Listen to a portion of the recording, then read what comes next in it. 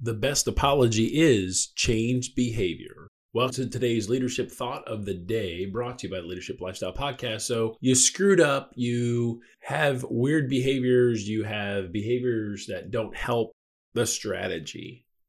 So stop apologizing and just change your behavior. That is the ultimate I'm sorry for making a mistake, is just either correcting what you did or changing the behavior of what you have. Because you can say you're sorry all you want, but until you actually change the behavior you're doing, do you really even mean it? That's what you have to do in order to convince people that you have actually changed and you want to do the right thing. So the best apology is change behavior. So that's the thought of the day from the Leadership Lifestyle Podcast. Grow yourself just a little bit more.